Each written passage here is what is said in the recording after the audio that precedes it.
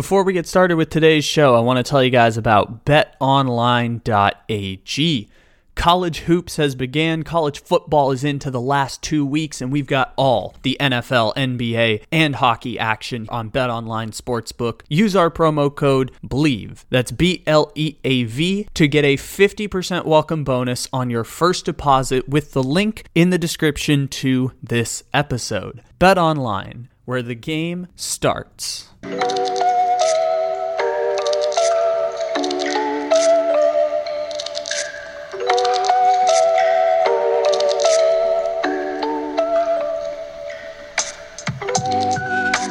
Good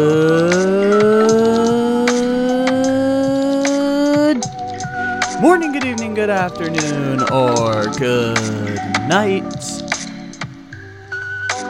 However and whenever it is you may be listening, thank you for stopping into another fantabulous episode of the Take It Easy podcast, live on the Believe Podcast Network. Except it isn't live because it is, as always, a podcast.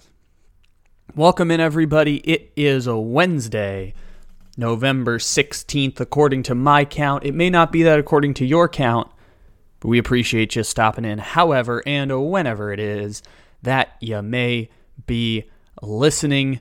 We have got a big show coming at you today. Last week we talked about the Houston Astros and baseball season ending, and I wanted to follow up on that because there have been some new developments around the Houston Astros, and Jeff Passan wrote this in-depth investigative piece with his inside information from ESPN talking about the champion Astros behind-the-scenes turmoil. The big front-facing story is that the general manager didn't get retained after winning the championship, and we'll talk about that coming up later in the show today.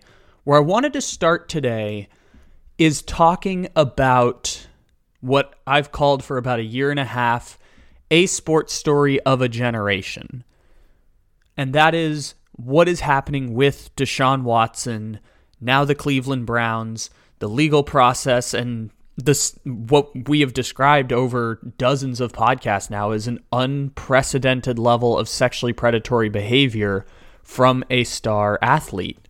And as it relates to Deshaun Watson, the first thing I'm always going to say is that whenever we talk about this case, we always separate the moral and ethical parts of this case. We've talked about the timeline of events and details specifically related to the Deshaun Watson timeline. We've done podcasts now going back a year and a half at this point, and it's actually really helped inform my decision my ability to discern information and learn more about cases in which we're talking about gender violence and sexual assault, and really women's rights within the workplace that are denied on account of systems and structures that are in place. And so what we're looking at within this case specifically is at least 30 known instances of sexual harassment and sexual assault by Deshaun Watson, and him not facing the proper level of accountability that could match this, based on the presumption that because he is worth hundreds of millions of dollars to the National Football League, there is no circumstance in which Deshaun Watson was ever going to face proper accountability, regardless of where you set the moral and ethical bounds within this case. There was no circumstance in which he was ever going to be able to be held properly accountable, because all of these gigantic institutions are protecting him, combined with podcasts that we talked about in May. July 27th, we talked about not just the NFL's legal process, but the civil court cases and the criminal court cases. These institutions, such as the legal systems in Texas, are not equipped to handle crimes against women. And so once we get down to the institutions like corporate NFL systems and the made-up legal system that they created in 2015 after the Ray Rice incident, and then have tinkered with and changed ever since, you have a situation in which there is never going to be proper accountability based on these institutions that are in place, because these institutions are systemically designed to fail women at various turns. And That's a broader systemic conversation that we started to talk about on October 18th, which was the podcast that talked about, we did a full hour-long podcast talking about the return of Deshaun Watson. And the reason I bring it up today is not to rehash this conversation. It is to direct you to that podcast. I want to take time here today to direct you to that podcast we did on October 18th. And the reason I did it a month ago, leading up to his return, is that when we arrive at the week when Deshaun Watson is going to return, it is going to be a storyline across the NFL. And when that happens, you're going to lose a bit of control when it comes to media narratives around Deshaun Watson, because once it becomes part of the news cycle, everyone has something to say, informed or not informed, about this situation. And so the reason I am so early on here directing you to that podcast that we did 7 weeks before his return, and now we are 2 weeks away from the weekly news cycle of his return. The suspension ends after the November 27th game that the Cleveland Browns play. So beginning Monday the 28th and continuing through the week, that's going to be the conversation, is about his return. And it's going to be something that everyone is going to weigh in on. It is incredibly predictable that everyone is going to weigh in on this situation, which is good. It's good to have that, especially when informed people are going to be talking about this and talk about the real victims and talk about accountability and talk about this really complex case again. What's really going to be important as the weeks go along is it's good that there's going to be attention drawn to this. It's also going to serve as a negative because, again, everyone is going to start weighing in over the next 2 weeks. Specifically 2 weeks from now, everyone is going to start weighing in on this case. And so it was incredibly important to prepare ourselves because, like I articulated at the end of the October 18th show, and again, we talk about for 30 minutes the specific details of why it is that there should be accountability held, what the legal systems have done to create accountability, stories of the victims, timelines of events, and getting into the NFL's made-up legal system and accountability structures through corporations. All of that leads to the point that I want to articulate here. And maybe it would be good to pause here and listen to the October 18th show. If you listened to the October 18th show that we did talking about Deshaun Watson, thank you for your support there.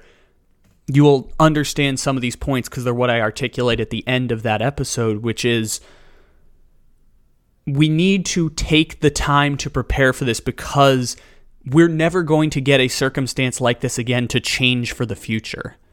And we're not going to make the necessary improvements for the future because from a basic fundamental standpoint, it does not serve the football media interest and it does not serve the football spending interest to make long-term reforms around this case. As muddy and as difficult as this Deshaun Watson situation has been, it has produced some measure of accountability to the point where the corporation of the NFL doesn't stand to lose a lot of money. It's had a ton of incredibly disrespectful points as it relates to him getting traded and as Ashley Solis detailed in the HBO Real Sports piece that we've cited, feeling like he's being rewarded for bad behavior, which he is, and because the bad behavior helped enable his trade out of the Houston Texans, a place he wanted to leave before all of these lawsuits came and all of these details came to public knowledge.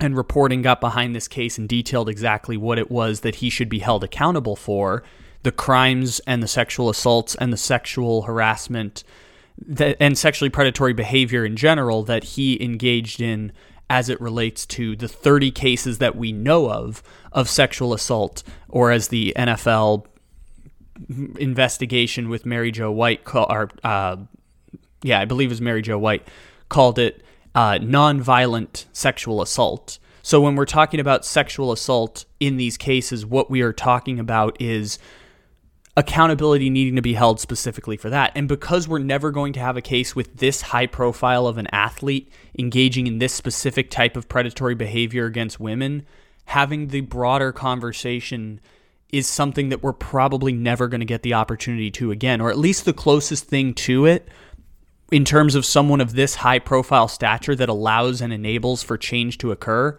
relates to Kobe Bryant, and that was before I was even born. I didn't know until Kobe Bryant had died that we're talking about him going through a rape trial in which he was going to be convicted.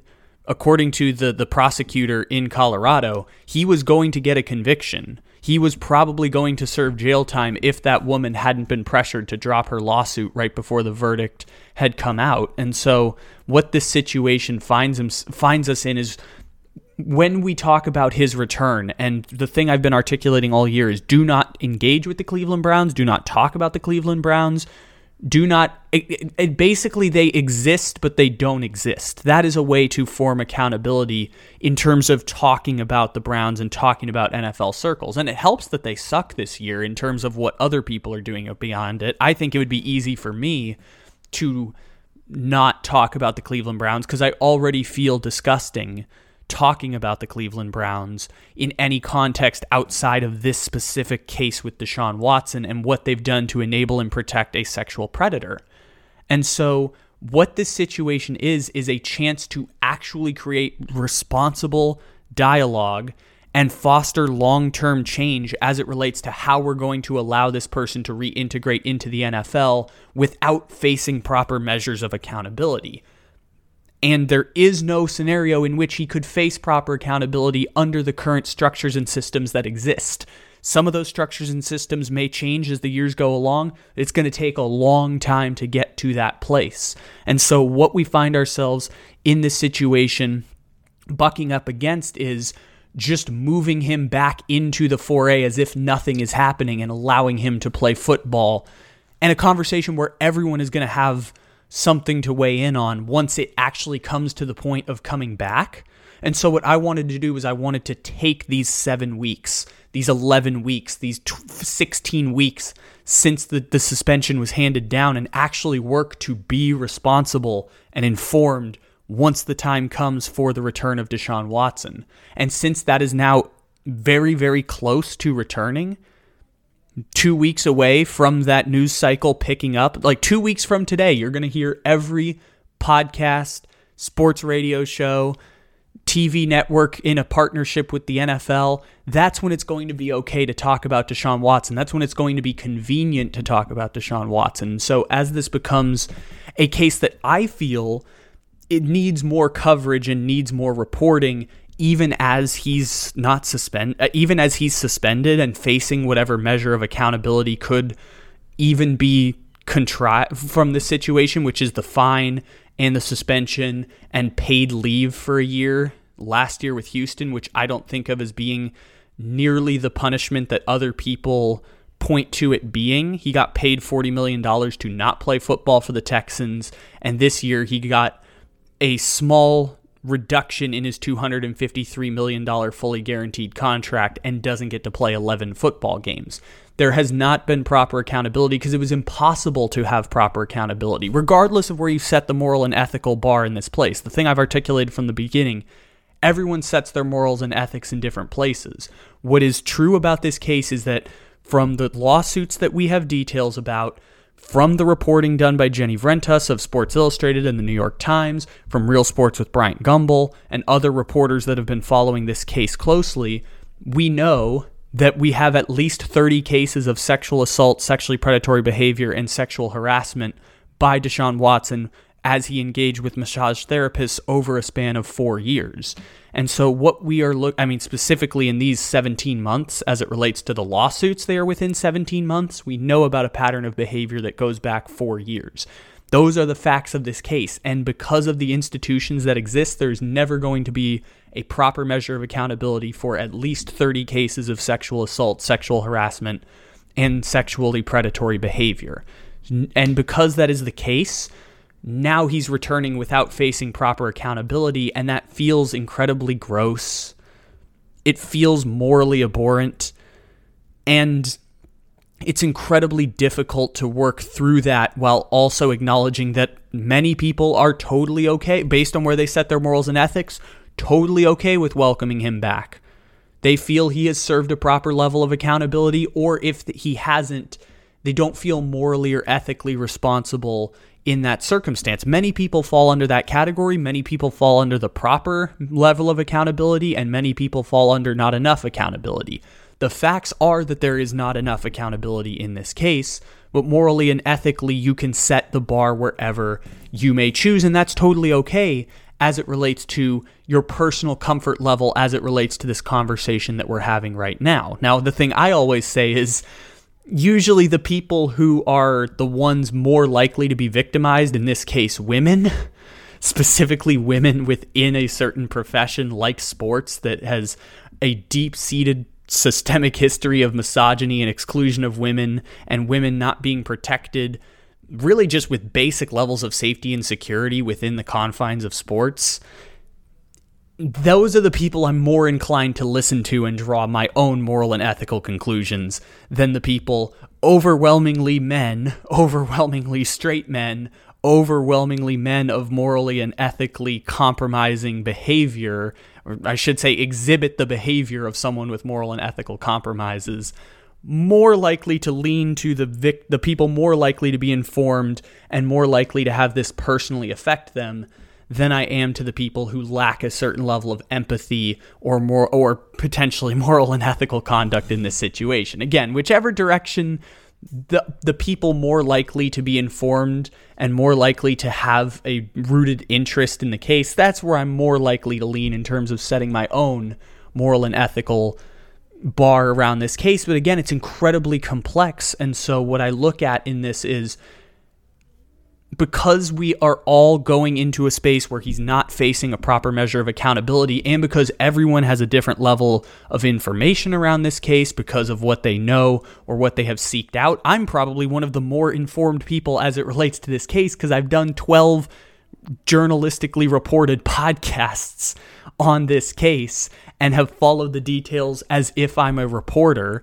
I don't have necessarily journalistic credentials, but I have journalistic training. Following this case like a reporter, I'm probably more informed on this case than most. And so what the information of this case, as I've articulated many times, says is that there was no chance that he was going to face a proper measure of accountability because of what the corporate institutions, the legal institutions are set up as it relates to systemic problems with protecting women and enabling crimes against women and not getting proper accountability for crimes against women. Because of these systemic issues within institutions, there was never, and the fact that Deshaun Watson stands to make the NFL hundreds of millions of dollars over the next 15 years, there was never going to be a proper measure of accountability. And so what I want to articulate very clearly, and we articulate this at the end of the October 18th podcast, is take these next 2 weeks to continue to inform yourself and be responsible when it comes to the conversation around Deshaun Watson's return. You don't have to be a journalist. You don't have to be someone with a platform. You don't have to be someone who is on TV or does sports talk or has a league partnership with the NFL. You just need to be responsible and informed as an individual or as a small group in order to actually take lessons and learn from this case that, as I've talked about, is a sports story for a generation. And that is exactly why I wanted to take time today, 2 weeks away from his return, to continue to articulate these points, why I will take the same time next week to talk about this, and why once we get to the week that is, I'm going to not discuss and then return after everyone has let it cycle through the news, because it's incredibly predictable that this is going to be the case. After the news cycle goes through talking about the abhorrent nature, it's going to move on to the next thing. The same way no one has been talking about this in a meaningful manner over the last 8 to 10 weeks. Perhaps people are taking the time to get informed. Perhaps people are taking the time to actually develop nuanced conversation around the information that is present in this case, and then it will be articulated as such in 2 weeks with people who have platforms, some partnered with the NFL, some not. I just feel that I'm going to be let down and the news cycle is going to work through it, because there have been more abhorrent cases than Deshaun Watson. And I don't want to compare like levels of trauma, but there have been similar situations to Deshaun Watson in which the news cycle has just kind of moved on when there isn't a presence of new information or when there isn't anything to be added to the case. And so what I want to articulate here is be responsible as it relates to Deshaun Watson's return. The best way you can be responsible, by my vantage point, I'm not going to say the best way. Let's correct that. Not the best way. One of the ways that you can be responsible as it relates to the return of Deshaun Watson is to listen to the podcast that we did on October 18th. That is the one that I would point to and say you should definitely listen to that. And there is a link to that podcast in the description to this episode. I put up Apple Podcast and Spotify links. If you listen on another platform, I know most of you listen on Apple and Spotify, but if you listen on another platform, just find our feed of podcasts and scroll down to October 18th. That is the podcast that I would point to and articulate. You should listen to that as a way to inform you. And if you feel so inclined, perhaps go to the story done by Jenny Vrentas of Sports Illustrated and the New York Times, talking about specific details. Watch The Real Sports with Bryant Gumbel from May of 2022.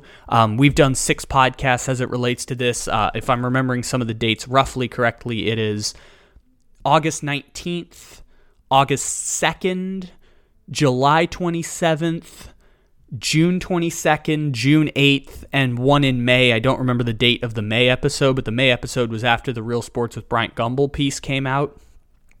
If you feel so inclined, that's 7 hours of talking about this with relatively informed journalism. Again, I don't have the journalistic credibility as such, but we did actually have the journalistic training to dissect information, read through it, and find what the most important details of this were. And we talk about the morals and ethics and exactly what it was that Deshaun Watson did when he sexually assaulted and sexually harassed and engaged in sexually predatory behavior with these at least 30 women that we know of. If you detail that and understand the legal ramifications and measures of accountability, I personally believe that you will be a slightly more informed person, and it will help to be a more responsible, nuanced converser on this case as it relates to this, as hopefully these last 22 minutes have also articulated in terms of what is important as it relates to Deshaun Watson and the return to the Cleveland Browns, despite the fact that institutions have systemically failed in such a way, and they were never designed to create proper accountability. These institutions have, whether it be the NFL and their made-up legal system or the actual legal systems in Texas, in which it's incredibly difficult to prosecute cases of sexual assault, and in Texas specifically, there's a higher bar for criminal sexual assault with details that are difficult when you're bringing cases forward months after the fact, even though it is appropriate for women to bring these cases forward whenever they feel so inclined, because it's incredibly difficult, especially when you're bringing cases forward against powerful people. And so this is a circumstance in which I hope these last 22 minutes have also provided some level of information as it relates to this case. But if you're going to spend any time informing yourself prior to this point, I will point to the October 18th podcast that we did as the first place to start that I can offer. I think after that, you should perhaps read the in full Jenny Vrentas piece. You should read the in full or watch the Real Sports with Bryant Gumbel piece that's been done on this. Mina Kimes did a podcast back when he was traded that is incredibly articulate about the emotions of trying to talk about this while also recognizing that you have conflicts of interest from league partners. There are other places you can find more information, and the best place I did it again. I don't want to say the best because I'm just a dude without journalistic credibility but does have journalistic training. The best place is not necessarily myself. I am not the best. The first place I would recommend starting is the October 18th podcast that we did talking about this exact case. It's 4 weeks removed, and yet it still applies as it relates to the broader conversation about the specific detail, the broader conversation about the morals and ethics of this case, the legal aspects of this case, the NFL's made-up legal system and how that creates some measure of accountability, why the accountability should help provide some level of closure for victims more than anything else, systemic changes that might come up in the future, and at the very end concluding many of the same points that we articulated here and why it's so important to talk about this before we get to the week that he's slated to return, which, as I said earlier, is now just 2 weeks away. In order to be informed and nuanced, we should take the time before he returns, because once the week arrives and it becomes part of the news cycle, everyone, informed or otherwise, is going to have talking points around this Deshaun Watson return, despite the fact that he hasn't faced proper measures of accountability because of the systemic failures of both the legal institutions and the institutions of the NFL in providing accurate levels of accountability for these 30 women who have brought their cases forward against Deshaun Watson, either through lawsuits or with journalism done by Jenny Vrentas, and in a broader sense, systemic failure of institutions to provide proper accountability for victims of sexual assault.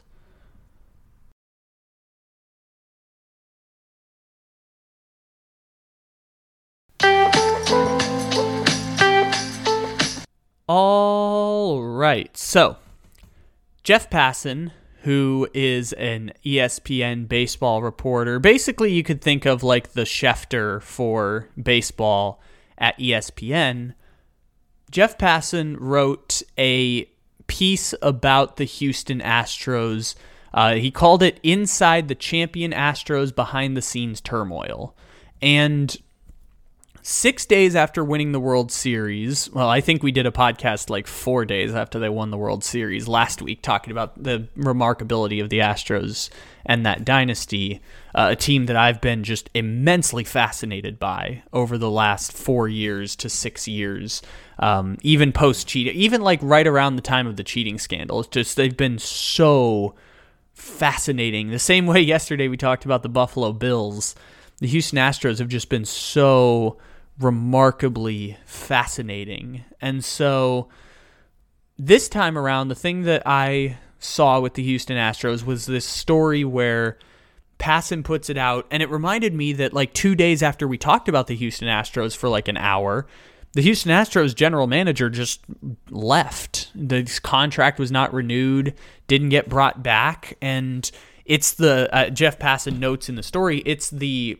fastest to have a champion general manager not return to the team. It's the first time that the champion general manager is not going to be the general manager the season after, and he didn't get retained past October 31st. They ended up finishing the World Series, so like, you know, he was kind of a representative after the fact, but it's just kind of crazy that he didn't have a contract, and at a certain point they decided to go their separate ways. And for those who don't know, this is just kind of the setup here. So after the cheating scandal with the Houston Astros, they hired James Click from the Tampa Bay Rays, and he was kind of the stopgap person to run the team. But all of these, I call it a machine. The machine was still intact. Jeff Lunau, there's a book about the Astros, both the MVP Machine and Cheated, which is a book about the scandal itself, old-timey baseball writers. But I've read a couple books about this, and basically the Astros, they fired a whole bunch of staff people. Jeff Lunau is notorious for being an asshole, and he ended up tearing the thing to the ground, integrating the minor leagues and the major league organization like a machine, and that ruthless efficiency ended up being a competitive advantage for the Houston Astros, who were kind of ahead of the game as it came to the next Moneyball revolution, which was using analytics to develop players and using analytics to improve player performance instead of just using analytics to identify players, like what happened with the Oakland A's and Moneyball. And so the Houston Astros ended up going through that situation, and what Houston ended up finding themselves in is a circumstance in which Lunau got fired and A.J. Hinch got fired as a result of the cheating scandal, because the Major League Baseball, in order to investigate, protected the players so they would talk, and then found out it was all on the players, and 3 managers and a general manager ended up getting tossed. Lunau never made it back to baseball. A.J. Hinch and Alex Cora have gotten manager jobs again. Carlos Beltran hasn't gotten a manager job again. And so Click ends up getting hired from Tampa, and the machine is already in place, and they just have to make some moves in order to keep it afloat. And after Click gets there, they go 1 game away from the World Series in 2020, lose the World Series in 2021, win the World Series in 2022, which in and of itself is already like the greatest 3-year stretch of any team other than the Giants in the 2010s and the Astros before the cheating scandal happened, 2017 to 2019. So basically, they have this incredible run, and Click ends up going. And Passan kind of provides some light on this situation. I'm just going to read directly from the story because I think it's super interesting. It's not behind a paywall or anything. It's just I find this part interesting. Over the past year, the disarray in the Astros front office has exposed itself often enough that employees at all levels wondered how exactly an organization so adept on the field could be so chaotic among those tasked with building that on-field unit. They knew about the palace intrigue, had watched the behind-the-scenes machinations that had persisted throughout the season. They had one Hall of Fame advisor with a reputation for yelling at people, Reggie Jackson. Another frequently questioning the organization's direction, Jeff Bagwell. All the while, a general manager was under siege, and the owner, who had vowed to take a more hands-on approach because of that crisis, watched it all play out. But suddenly, last week, the information spigot turned off. Rumors swirled about the future of the organization, and no one could get an answer. By Friday, after the news of James Click's eyebrow-raising ouster, one thing was clear. The only person with clarity over what was happening with the Astros, owner Jim Crane, was disinclined to tip his hand. Now, those inside the Astros are asking questions that World Series winning teams rarely must ask.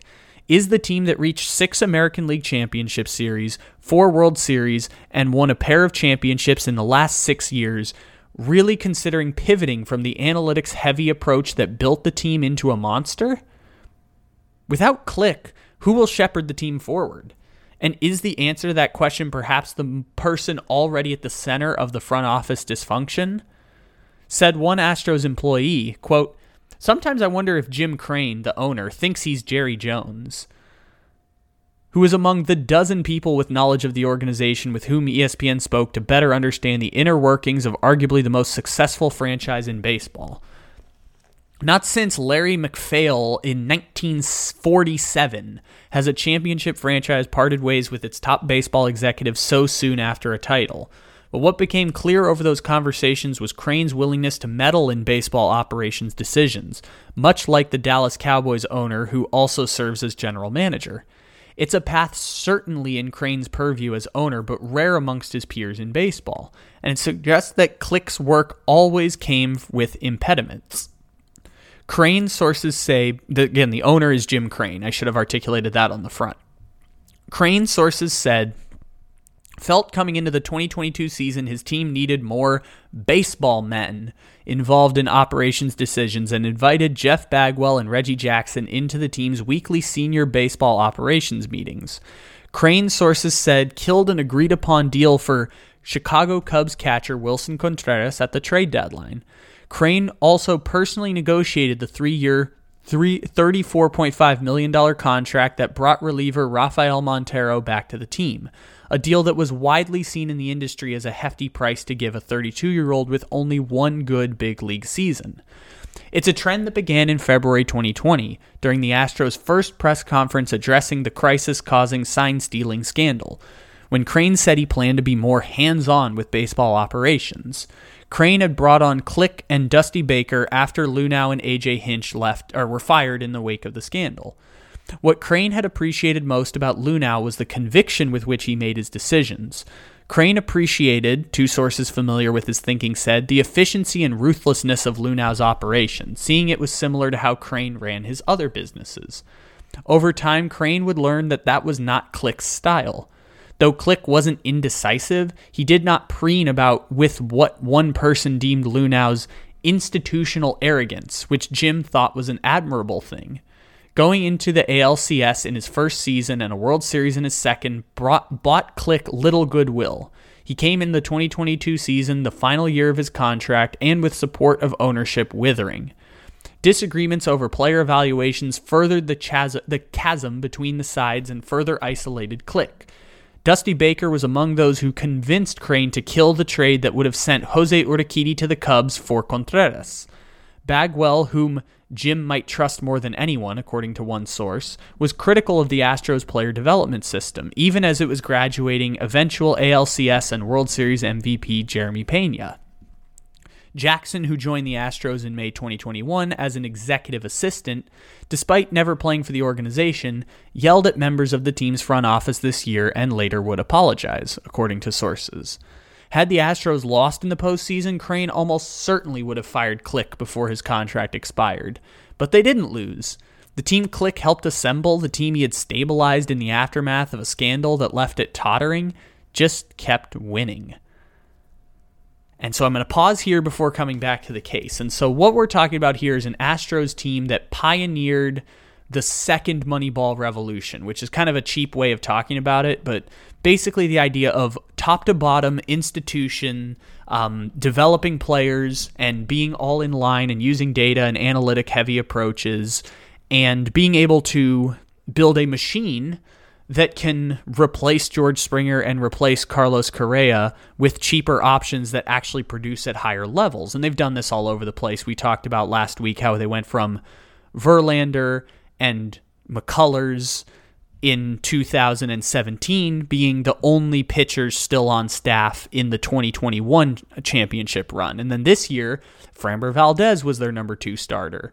And it was the guy who threw the no-hitter. I'm so mad. Oh, Christian Javier. That's what I was thinking of. Christian Javier ended up throwing a no-hitter in the World Series. Wasn't on the team a few years ago. Urquidy, who they mentioned in that piece, the last 2 years he was part of their World Series rotation in 2021, playoff rotation in 2020. And Garcia is another pitcher in that group there, and they've developed bullpen pieces and all that stuff. And so Jeremy Pena is the classic case we talked about where Carlos Correa walks out the door and they replace him with Pena. Correa went 4 for 47, or him and Bregman went 4 for 47 or 6 for 47 in the World Series. And they slide in Jeremy Pena, and Pena wins ALCS MVP and World Series MVP. And the stat that's still amazing to me is that Jose Altuve went 1 for 28 to start the playoffs, and Houston went 7-0 in those games. And no star, no Hall of Famer like Altuve ever gets to age that gracefully, where you can go 1 for 28 as the leadoff hitter and they still go 7-0 in those games. And so what's interesting about this is that the guy who's the stopgap for Luhnow, the owner doesn't like him in the way that he appreciated Luhnow and the way that he ran the team. And so because of that, you kind of have a disagreement between ownership that is getting to a meddling point. And we're going to talk about this more because the owner is going to hire the next general manager or president. And so what I'm interested in is that if they go bucking up against the approach that has already worked, is that the sign that their competitive advantage will dissipate, or is this a sign that they are making a correct pivot? And the thing is that I don't know the answer, and I also bet you that Jim Crane doesn't know the answer. And that's the interesting part about what's coming up here with meddlesome owners, is that the best leaders put people in their organizations in positions to succeed. They hire good people and they put those people in positions to succeed. That is overwhelmingly, there is data across hundreds of years, not just in sports, but in business, that if you hire great people and you put people in positions to succeed, whether that's financially, whether that's a support system from the top down, whether that's empathetic listening or, actually caring about the well-being of your people before profits in many cases. It can be 51-49 sometimes, but caring about people over profits. There's overwhelming evidence that points to what the best leadership styles are. And the things that Passan is talking about articulate the things that owners and rich people who think that, we're seeing the same thing right now with Elon Musk and Twitter. We're seeing the same thing right now with the FTX guy. Like, the people who think I have had this success and I have all the answers are usually the people that run their organizations into the ground. Jerry Jones has been the general manager of the Cowboys for 25 years. He had the answers correct the first time, in part with Jimmy Johnson's talent evaluation. And as soon as Jimmy Johnson leaves, they don't build anything that can compete for a championship for 25 years. They've been very good. They've been very stable. They also have a lot of money and built a salary cap system that allows them to remain competitive because they are the Dallas Cowboys. They're one of 4 NFC organizations that hasn't made the Super Bowl since 2006. And that's part because Jerry Jones is probably not the most qualified person to run a football team. Maybe he is, maybe he isn't. I would lean to the point that he probably is not. But the point's still standing. The Houston Astros have an owner who wants to be more involved in the day-to-day operations and baseball personnel decisions, which usually goes poorly. Usually goes poorly because that person has... Well, here's a case that I will talk about right here. Internally, multiple names have surfaced who could take over as general manager. This is from the Passan piece. From Baltimore assistant general manager Sig Mejdal. Sig Mejdal, there we go. Sig Mejdal, also a vital front office member of the Astros during the Luhnow era, to recent Oakland A's bench coach Brad Ausmus, former Astros catcher who was in Houston on Friday and met with Bagwell, though it was unclear whether the possibility of Ausmus joining the front office was broached. David Stearns, a well-regarded former Astros assistant GM under Luhnow, resigned in October as president of baseball ops for the Brewers and plans to stay for the final year of his contract in an advisory capacity. The notion of Crane turning his back on quantitative analysis that underpinned Luhnow's decision-making strikes some Astros employees as biting the hand that feeds him, though Crane has suggested he's seeking more of a balance between scouting and statistics. Which of the reported candidates becomes the ultimate decision-maker in the baseball operations could foretell Crane's leanings there. Mejdal was hired in 2012 as Astros Director of Decision Sciences, a title that drew sneers at the time, but today illustrates just how advanced the team was. A former NASA engineer, Mejdal is regarded as one of the smartest people in the game, adept at numbers and talking baseball. He joined former Astros scouting director Mike Elias, who went on to run the Baltimore Orioles as assistant general manager and has helped oversee their transition from laughingstock to budding power. And so this is the point that I was talking about before, going back outside of the story. Jim Crane is likely less informed and less qualified to make decisions than a guy with NASA engineering degrees, baseball analytics degrees, and has been in the sport for 10 years and is widely regarded as one of the better general managers and talent evaluators going forward, and has a background in the Astros organization as they were building up the early years of the machine. Again, he was there from 2012 to 2018, so like right as the machine started winning was when he left to go to Baltimore, tore that thing to the ground, and they're building up something that, won 80 games last year, which is a start. It's hard to compete in Baltimore when they don't spend money, but it's a start. And so a NASA engineer with 10 years of experience working in baseball front offices and has continually performed well at different levels is probably more qualified than Jim Crane to make roster and personnel decisions, and the best leaders put those people in positions to succeed. Does that mean Mejdal is the perfect candidate to hire?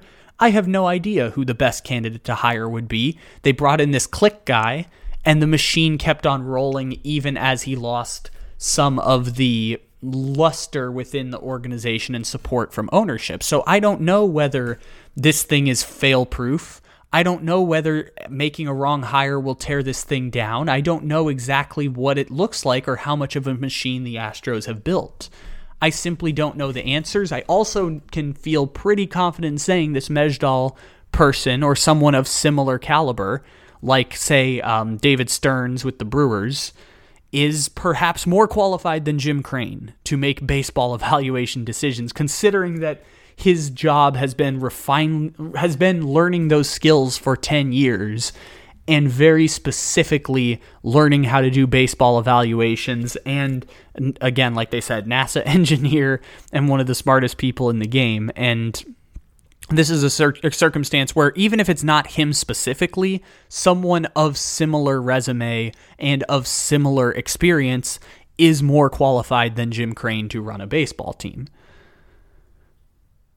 The next part of this story that I found interesting was talking about the Brad Ausmus case, who was a manager for a couple years. He was a bench coach in Oakland this year. He's got a personal connection to the organization and a buddy relationship with Jeff Bagwell, presumably. The next part that I thought was interesting is what Passan concludes with. If Jim Crane does fill the job, The lessons are clear. The person needs to appeal to Crane's impulses, as Luhnow did more than Click. Crane, sources said, is a demanding boss, generally in a good way. Quote, he gave us resources, one longtime Astros front office member said. He gave us resources and he expected us to do the right things with them. The undercurrent of Crane's desire to be involved especially took root 3 years ago and only increased during Click's tenure. Now he has advisors. He has a group of subordinates to execute his decisions. And the clock on a hire is ticking, with free agency already underway, trades being discussed, and the reality that the new general manager might mean even more confusion for a front office staff that's never been quite sure who to believe. So he could hire someone to do the job, or he could follow the path of another Texas billionaire and do it himself. For all the Artie Moreno intrusiveness with the Los Angeles Angels, Jeffrey Loria prying with the Miami Marlins, the last baseball owner to so assert himself was George Steinbrenner with the New York Yankees, the archetypal organizational puppeteer. Jim Crane is not there yet, but he has come closer than most. Like Jerry Jones and George Steinbrenner, his thirst for winning has taken him to places others won't go. Regardless of who takes over, the Click affair has proved one thing unequivocally. When it comes to who's running the Houston Astros, neither titles nor contracts matter. It is one person and one person only, Jim Crane. That will be really interesting to follow up on as the year goes along, because Houston Astros are a machine. And it's a machine that, as I've talked about, is the greatest thing in baseball since those 90s New York Yankees with George Steinbrenner. And the way they've done it is by building a machine that is able to develop and replace talent in a way that is so... I mean, you talk about the light years ahead thing. It is the Patriots of baseball. It is the Golden State Warriors of baseball. That is what we're talking about with the Houston Astros, where the reason they lose the World Series in large part is because of offensive woes against the Braves. Carlos Correa and Alex Bregman hit about 100, and I think it was like 5 for 47 or 4 for 47 in the series. Well, they slide out $30 million Carlos Correa, slide in Jeremy Pena, and the machine keeps on rolling. George Springer leaves, slide in Chas McCormick in center field, bring up Kyle Tucker to replace Michael Brantley, and then you've got the offensive production lost by Springer and the defensive production lost by Springer accounted for in Tucker and McCormick. You have Garrett Cole, subtract Garrett Cole, Christian Javier throws a no-hitter in the World Series. You lose Zach Greinke, slide in Framber Valdez. Framber Valdez pitches a shutout in Game 6, I think. It pitches the closeout game of the ALCS and pitches a shutout in Game 2 of the ALCS. I'm sorry, wait.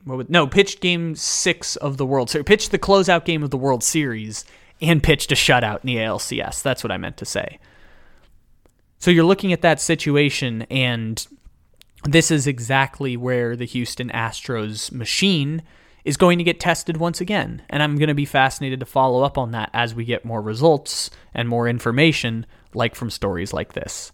Ladies and gentlemen, thank you for stopping in here to the Take It Easy podcast. We have episodes every single day. That is Monday through Friday, every single day. Make sure to leave a 5-star review on the show. Make sure to download. Make sure to subscribe, follow, whatever it is that you do. And again, check out the October 18th podcast that we did talking about Deshaun Watson. It is a way to inform yourself with nuance and perspective and information as it relates to this case before everyone has an opinion and a conversation, informed or not, about this case in 2 weeks. Take it easy, everybody. We'll talk to you again tomorrow.